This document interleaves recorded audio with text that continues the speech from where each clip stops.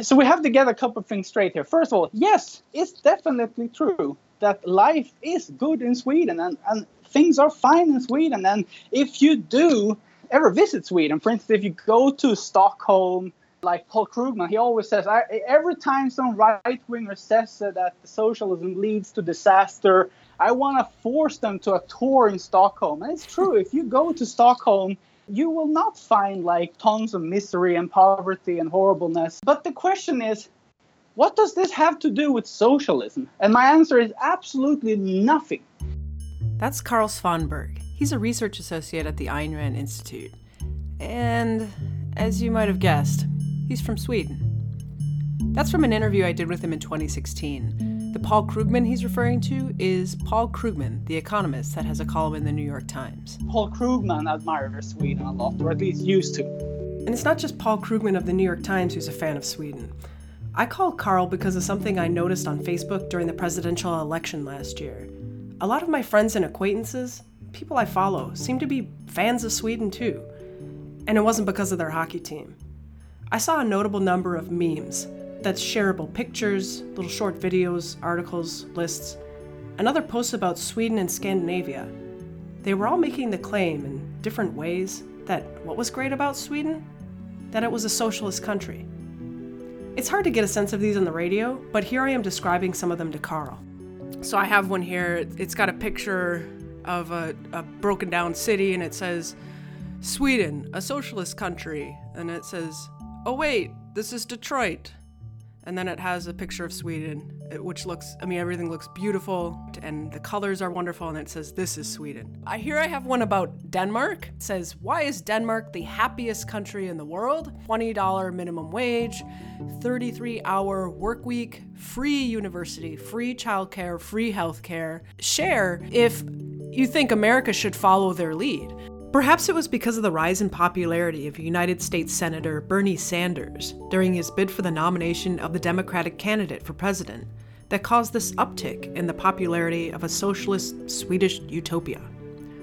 During a Democratic presidential debate, Sanders said, quote, I think we should look to countries like Denmark, like Sweden and Norway, and learn what they have accomplished for their working people, unquote.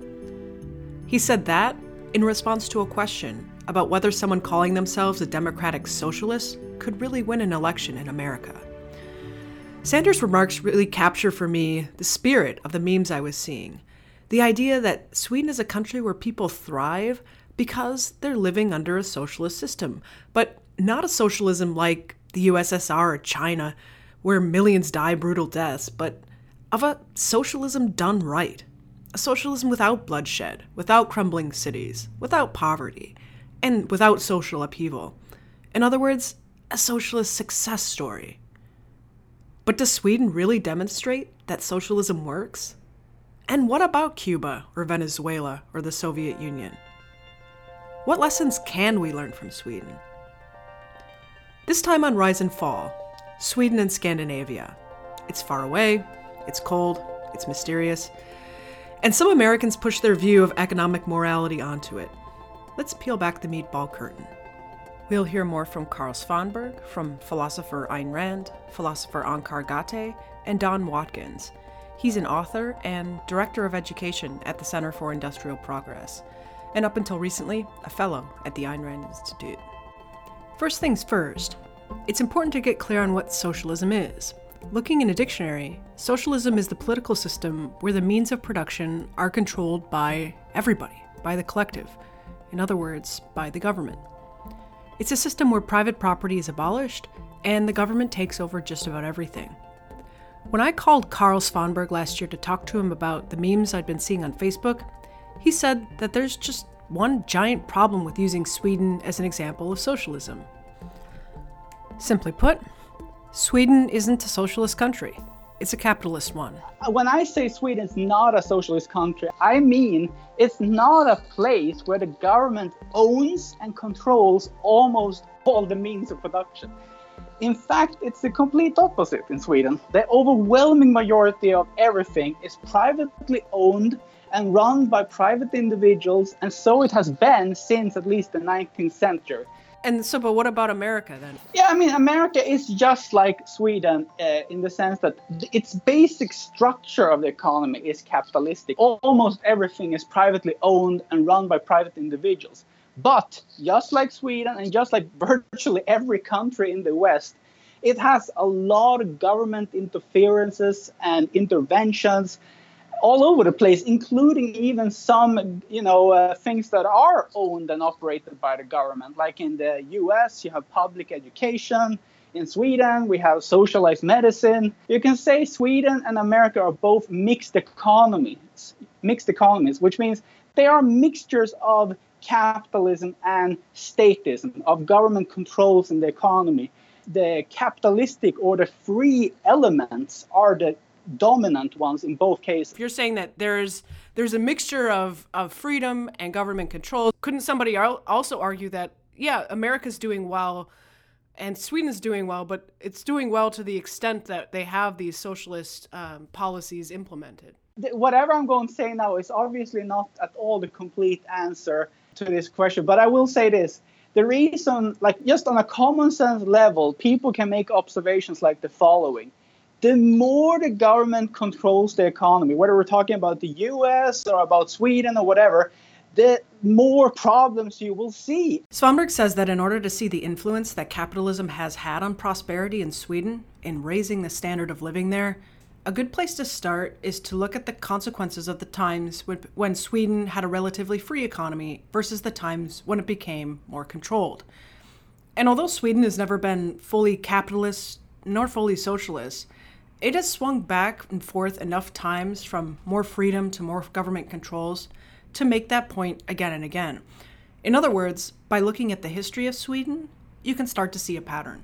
If you see that Sweden achieved the most when it was the freest, and it achieves way less or nothing when it was unfree, I mean, that is at least a very good start to suspect it's probably the freedom part that makes the difference.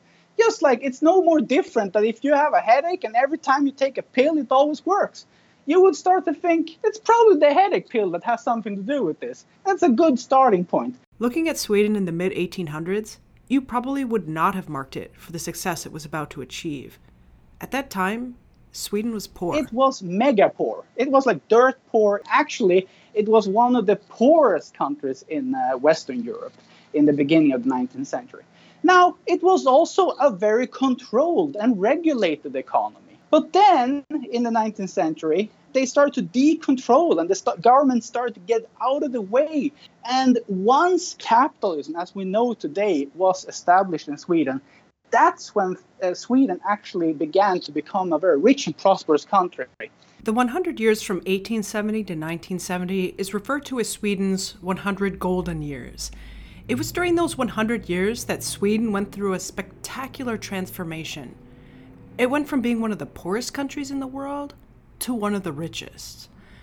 By 1970, in terms of GDP per capita, and that's a measure of how wealthy on average a citizen of a given country is, Sweden was number 3 in the world.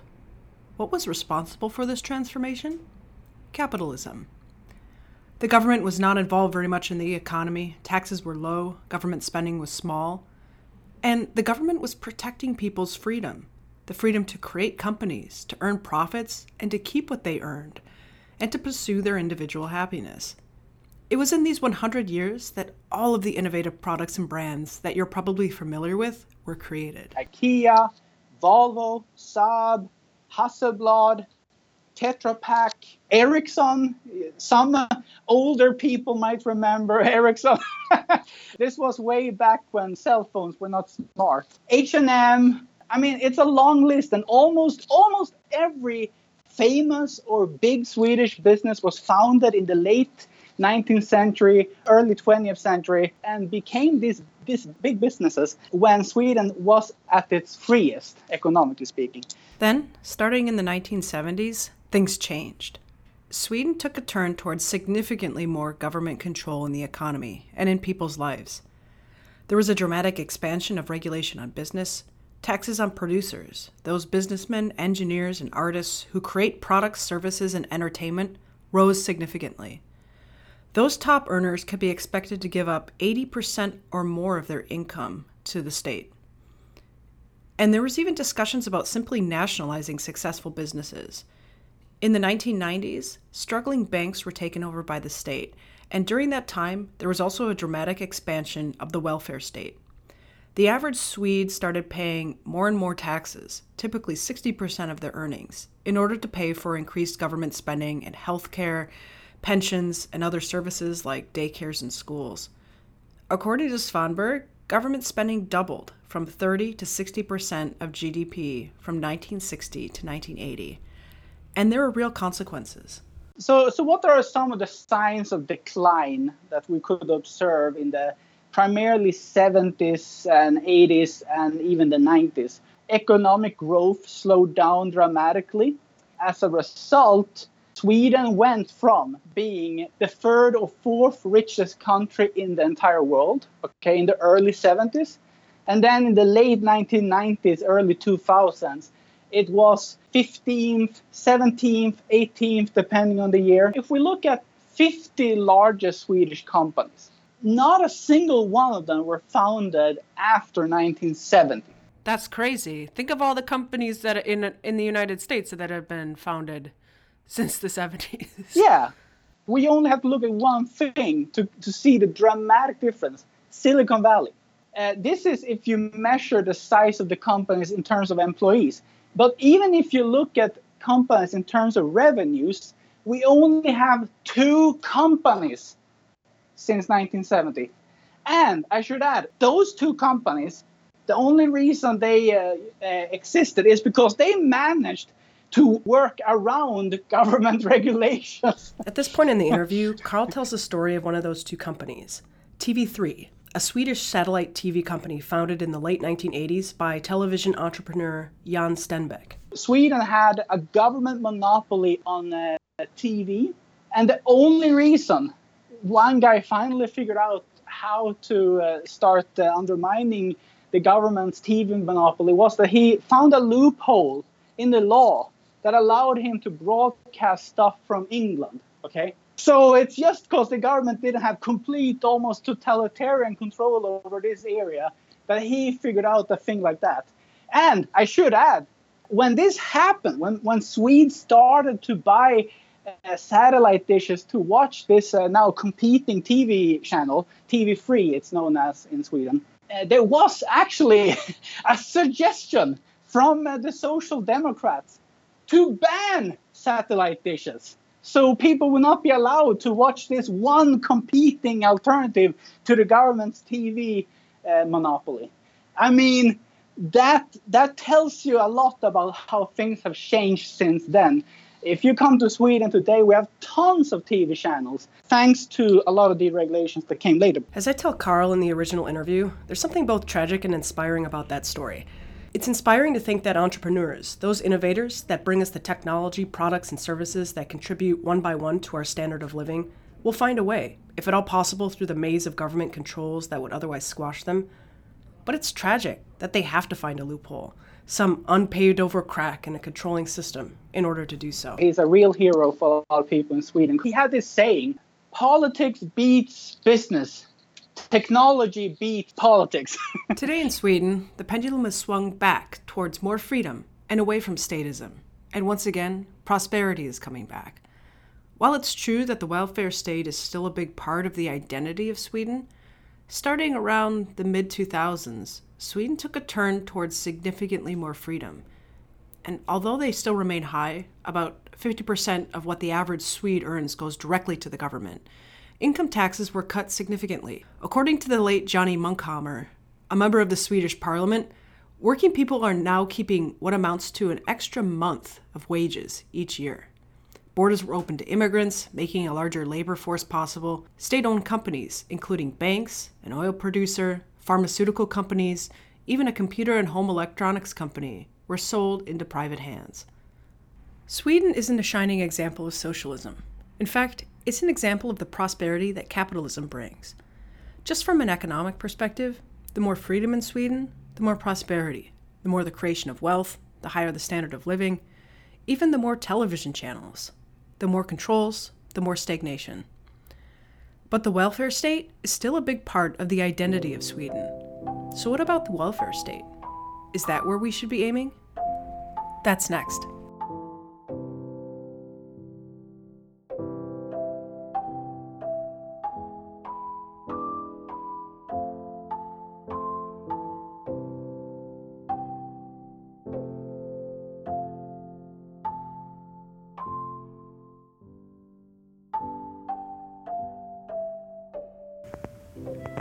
"200 years ago, men were not afraid to devise and establish the first and only moral social system in human history."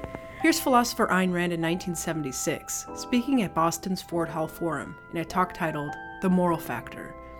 In that talk, Rand discusses the Swedish welfare state and the reasons why people hold it up as an ideal society. Today, after an unparalleled demonstration of that system's achievements, greatness, benevolence, and moral righteousness, men are afraid to identify it or to praise it or even to say thank you. They squirm to avoid that system's name, which is capitalism. What then is being hailed as the ideal, loudly and openly? Not socialism or communism, at least not in this country, not too loudly, and not yet. But that mongrel preface to socialism and communism, that dream of the philosophically illiterate, which seems to combine the having your cake and eating it too, the welfare state.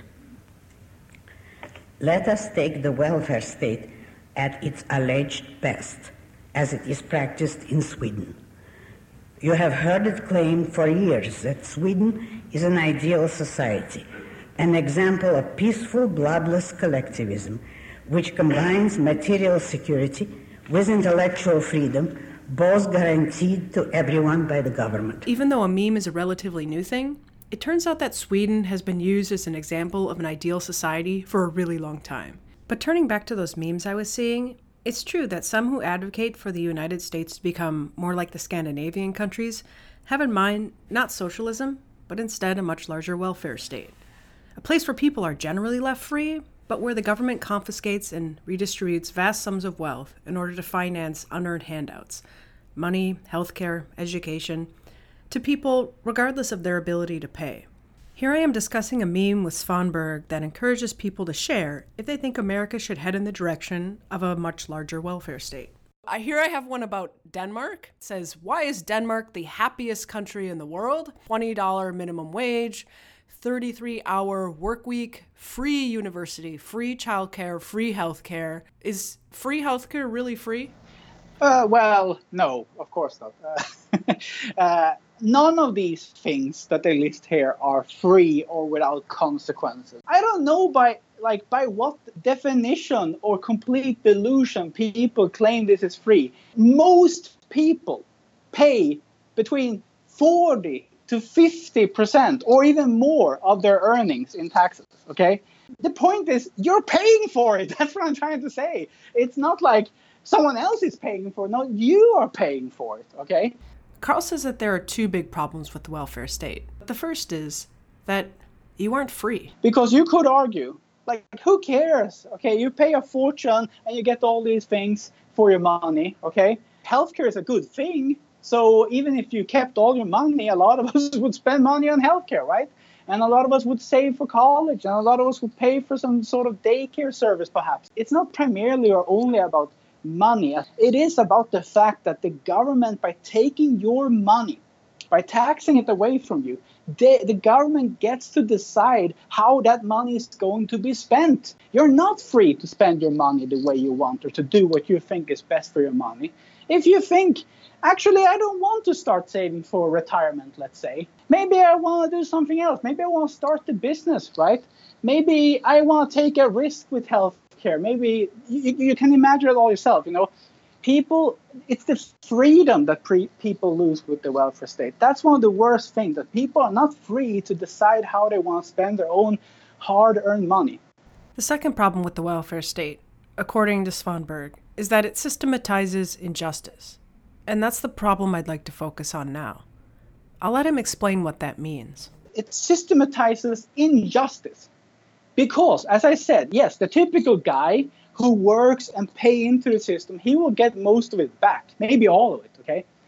But it is also true, as many other people have noted, that the more you work, the more you're productive, the more you are creating values, the better you are at pursuing your own life and happiness and being rational and doing what's right, the more the system will penalize you, okay? You will pay much higher taxes. And that's a perversion of justice. Saying, okay, I was super good at producing furniture, so now I guess I should be robbed 80%, 100% of my income. That's vicious and thoroughly immoral. And then, let me also add, and this is another thing that really grinds my gears with the Scandinavian system, because this is something that's very rarely talked about. There are a lot of people in Sweden, Finland, Norway, that have never worked and have no intention of ever working, and you are paying for all of them, okay? So you are giving up your life dreams, your plans, to support them forever. And that is something we're all supposed to idolize, think it's a great example for the rest of the world to follow. A system that punishes the most productive, punishes anyone who does something with their lives, and then gives tons of money and resources to the worst people possible. People who say the Scandinavian countries, the welfare states, are just and fair or moral ideals. I mean, it's a complete joke. Discussion of the welfare state almost always focuses on the alleged beneficiaries of the system. But Ayn Rand illustrates how the doctrine of punishing the most productive plays out in practice by focusing on some victims of the welfare state. In her 1976 talk, Rand tells the story of official harassment by Swedish authorities of one of the most successful and prominent Swedes at the time. The case I want to discuss concerns the Swedish film director Ingmar Bergman. Rand is emphatic that she's not a fan of Bergman's work, but chose to speak about him because he was a prominent man in his field, someone who was admired by a great many people, both in Sweden and abroad, and someone who was treated terribly by the welfare state system. A story in the New York Times of March 16, 1976 reports, quote, Mr. Bergman was seized by two plainclothesmen on January 30 while rehearsing at the Royal Dramatic Theatre in Stockholm. He was taken to police headquarters and questioned more than 3 hours about allegations that he had evaded taxes on $118,000 in income. Bergman, it seems, had been saving money for making films abroad, and that made Swedish authorities upset. At the time, about 80% of Bergman's income was taken by the Swedish tax code, and any money that the director made from his films, the films that people around the world happily paid to see, the Swedish government believed they had the moral right to first crack at. The case was dropped suddenly just a few days later, but Rand points out that the case says something profound about the attitude towards the best and most productive men in a welfare state like Sweden. Harry Schein, chairman of the Swedish Film Institute and a friend of Mr. Bergman, said, quote, there's something very Swedish about this whole case.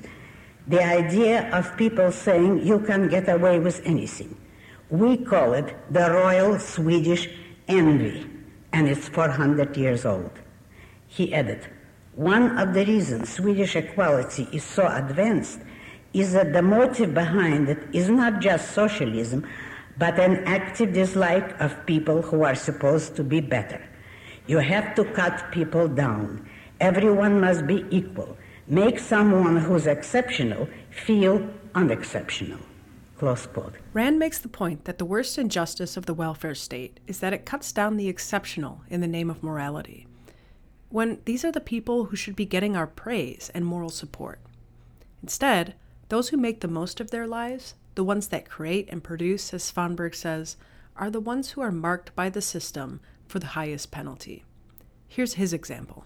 There used to be this company in Sweden in the 60s and 70s called Buketten, and it basically means flower bouquet. The founder, his name was Bengt Nygren. His whole idea with this company was to be the IKEA of flowers, produce bouquets in a very affordable way. And it was a loved company, very popular. He made a lot of money. He was very successful. in the 70s, two things happened. Well, first of all, he, like every other entrepreneur who's unusually successful, faced very high taxes. But in addition, this was when there were talks about socializing the economy. He didn't want his company that he had built up from the ground to be stolen by the government. And he couldn't see a way out. He felt forced to sell his business. And then he left the country so he could save his money from taxes. So he was pushed out of the country.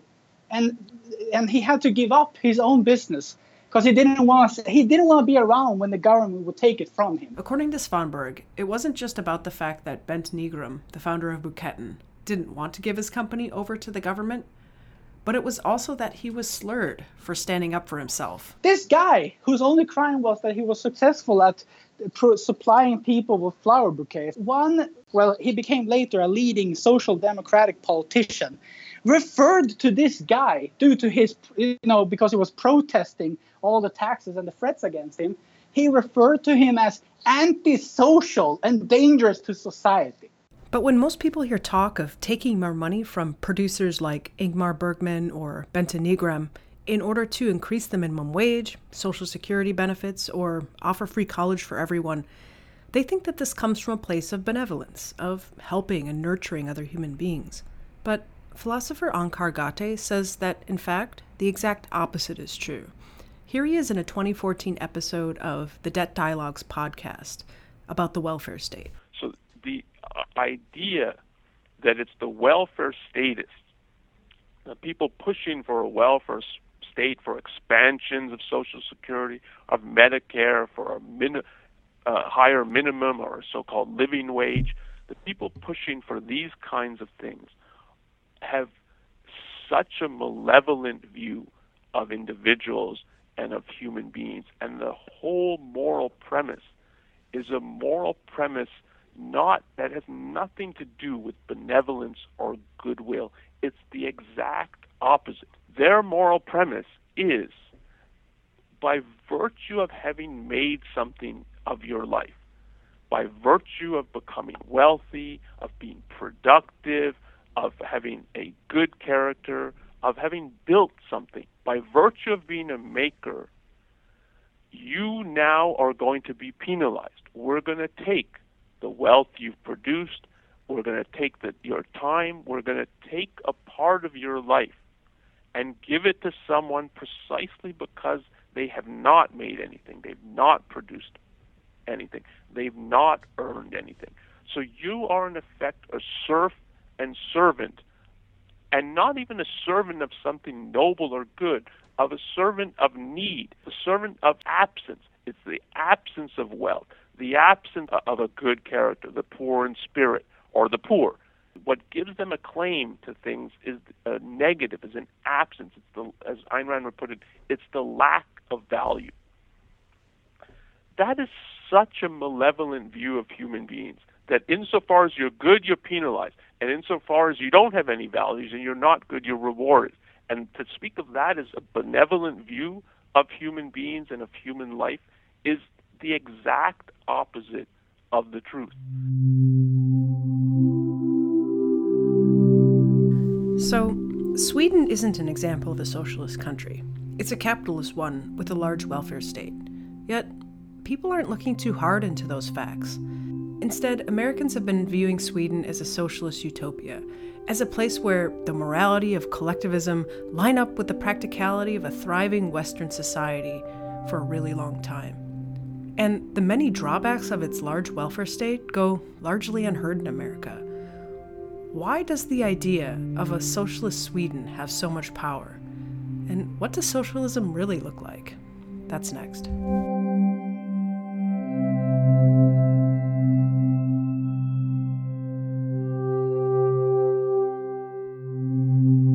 So I have one here. It's got a picture of a broken down city, and it says, Sweden, a socialist country. And it says, oh wait, this is Detroit.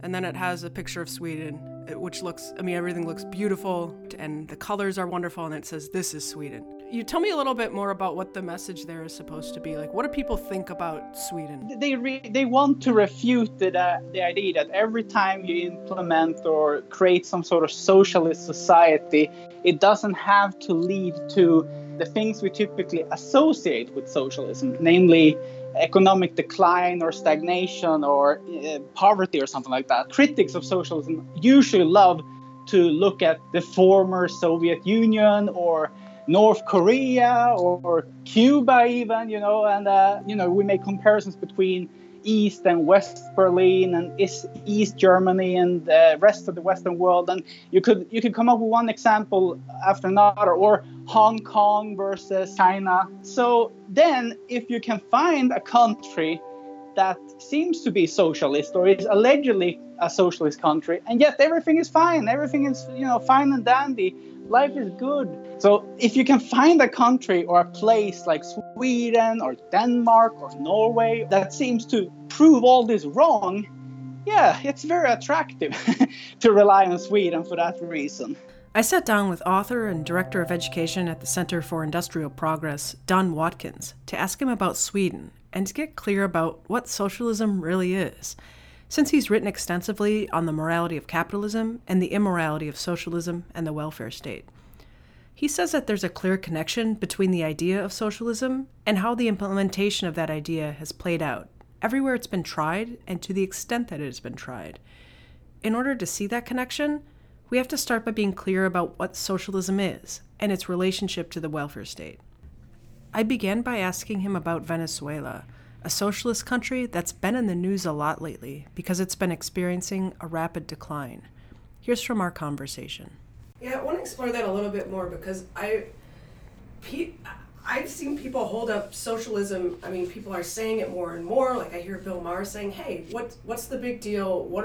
That we're saying the word? It's not a dirty word. It works." You could make the argument that a place like Venezuela, like maybe they just dial it in a little bit too far. Like that you need to get somewhere between sort of minimum safety net like we have in the United States to where you have lines for toilet paper and basic food and medicine. So I'm curious what you would say about that. Well, I mean, it's sort of like saying, isn't the problem with Bernie Madoff that he stole billions and left people without anything, their entire life savings, and isn't really what we should be after is to be like pickpockets and only take a little bit, take the bare minimum from people. The real issue here is getting clear on what is this difference between a socialist state and a welfare state, and seeing it as the difference between Bernie Madoff and a pickpocket. So there is a difference, and it helps to start with just getting clear on, first of all, what is capitalism? What is the alternative? Capitalism is a system that, one way to think of it is it protects producers. It protects each person's right to create the material values that he needs to live and to enjoy life. So you get to decide how to work, and you get to keep whatever you earn through productive action and voluntary trade. Your life is yours to live as you see fit. Socialism clearly means the destruction of producers. It means that the government has total control over who gets to produce, how they get to produce, and what they get to keep. And the welfare state is basically a compromise. It's an attempt to combine, you could put it as capitalist means with socialist ends. The welfare state says you're more or less free to go and produce as you want, although government regulations control that to a large degree in all of these countries. But the government has first claim on anything you do produce. It gets to decide whether you keep the results of your production and how much you get to keep of the results of your production. The bottom line is that you don't have a right to your income, that the first claim on it is the government, and ultimately underlying that is other members of society. The needs of others has a first claim over what you produce. And so the idea is that we're just going to have a partial enslavement of producers. And so instead of destroying them, we're just merely going to cripple them for the good of society. And so, I mean, if you ask me, is the problem with Venezuela that it goes too far in the direction of destroying producers, which is basically what the question is? Well, no, it merely illustrates in a very tragically illuminating way, why it's evil to punish producers rather than protect producers. It shows the kind of consistent implementation of the policy that the welfare state is merely kind of a half measure on. So what is socialism exactly? In the deepest way, socialism is a variant of, intellectually you can put it as collectivism, the principle that the individual is subordinate to the state, that the group has primacy over the individual, and that the individual's job is to serve and sacrifice for society or its embodiment, the state. Politically, it's a variant of totalitarianism. It is that the individual has no rights. It's the group has a trump card to control his life. And in particular with socialism, it stresses the economic control of the individual. It's where the state owns and operates the major means of production and controls distribution of wealth. But if you really want to get it, like what are the hallmarks of socialism when that is actually put into practice, you need to get that is, the complete obliteration of individual hopes and dreams. And in the end, a real scramble for mere survival. That is the essence of socialism. And what I want to stress here is that these atrocities follow logically and directly from the moral premise. It's not, well, it's good in theory, but it's bad in practice. The theory says that we subordinate the individual to the group, and the practice is the destruction of the individual. And that's exactly what you would expect. Watkins says that in order to see that connection between the idea and how that plays out, a good place to start is by looking at who took the idea of socialism most seriously, and what did that look like? To my mind, there is no clear-cut example of socialism taken seriously than the Khmer Rouge in Cambodia. They were trained in philosophy in France, most of the leading members of it, and they were explicitly devoted to this idea of socialism putting the we above the I. And what they wanted to do was obliterate the I, obliterate the individual. Everybody was going to think of themselves fully and totally as part of this one big we. Here's a little primer on the Khmer Rouge. In April of 1975, the Khmer Rouge, a small group led by dictator Pol Pot and others, took power by overthrowing the military dictatorship in Cambodia during the Cambodian Civil War. Over the next 3 years, 8 months, and 21 days of their regime, in service of their collectivist ideal, they would be responsible for the deaths of about 2 million Cambodians. Besides executions and disease, a common way to die was of starvation. How did they try to really implement that collectivist moral premise in practice? Well, let me just give you one example. They had created a society that was literally starving to death because they had emptied the cities, put everybody, including people who had never farmed, into these collective farms. As you know, on a collective farm, whether or not you work hard makes virtually no difference to how much you get to eat and how much your family gets to eat. So it's not exactly a great incentive to engage in the back-breaking, difficult labor that farming consists of there. And so people who were starving, what did they start doing? Well, they started foraging for food for lizards and spiders of all things. And the government said, no, that's unacceptable. Now, why is it unacceptable? Because you get more than other people. You have a few spider legs in your stomach that your neighbor didn't have, and that's unacceptable. We all have to starve equally.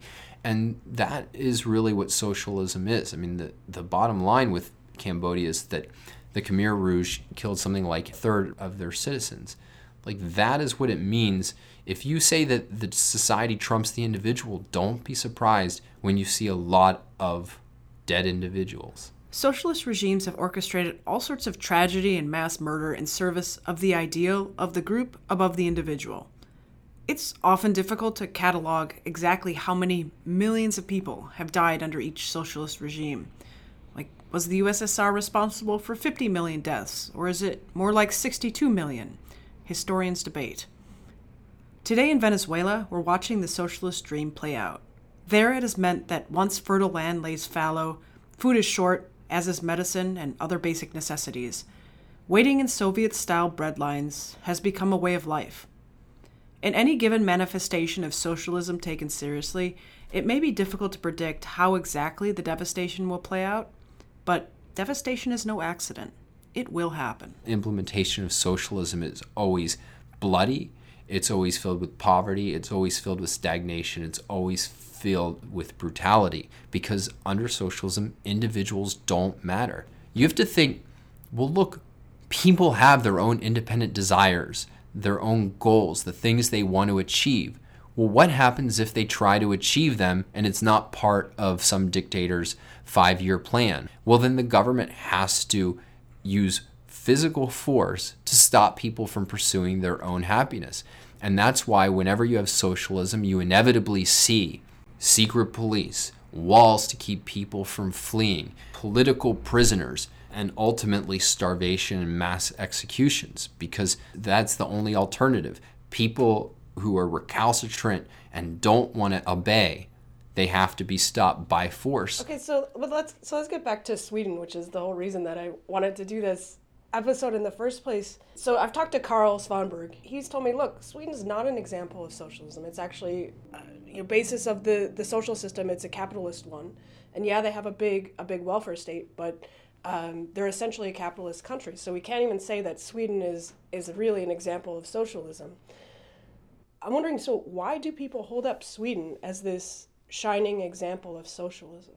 Why is it so powerful? Well, because they accept the moral premise of socialism, but they don't want to take responsibility for socialism's actual record. And so, if you look at the countries that actually tried to implement socialism and that did so seriously, you're talking about Soviet Russia, East Germany, Red China, Cambodia, North Korea, Cuba, Venezuela. And the results are clear. It's poverty, it's stagnation, it's starvation and mass carnage. And so if you're committed to this moral ideal that man exists to serve society and that the government should have total power over the economic lives of individuals, well, you need to come up with an example of how that's not a complete disaster, right? And that leaves you basically two options. One is you would just whitewash the record of those countries, and certainly socialists have done that. They did it with the Soviet Union when Stalin's crimes started to be heard, and they said they either denied them, or once they became undeniable, they started saying, well, look, it's for some greater good down the road. And we certainly saw that with Venezuela and Cuba, even in recent years, with celebrities going off and talking about, oh, how great healthcare is in Cuba, and oh, this new vision that Chavez is pioneering in Venezuela. You don't hear that as much anymore. But your second option is you look at non-socialist countries and say that they're socialists. You give credit to socialism for what are in fact the products of capitalism. And so if you have a country like Sweden, where it's a mixture of capitalism and socialism, just as the United States is a mixture of capitalism and socialism, if you can say, hey, this is a socialist society, then how? Now socialism is getting the credit for the actual achievements of capitalism, and you're able then to sell your moral vision.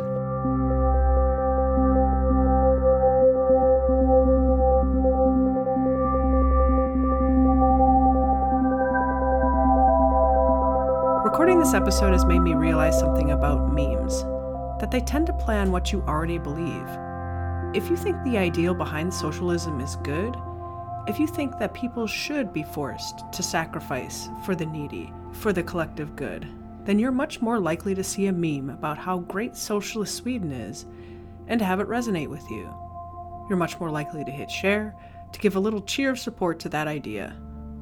And there's nothing wrong with cheerleading and praising what you think is good and right in the world. In fact, I think that's a good thing, to advocate for your values.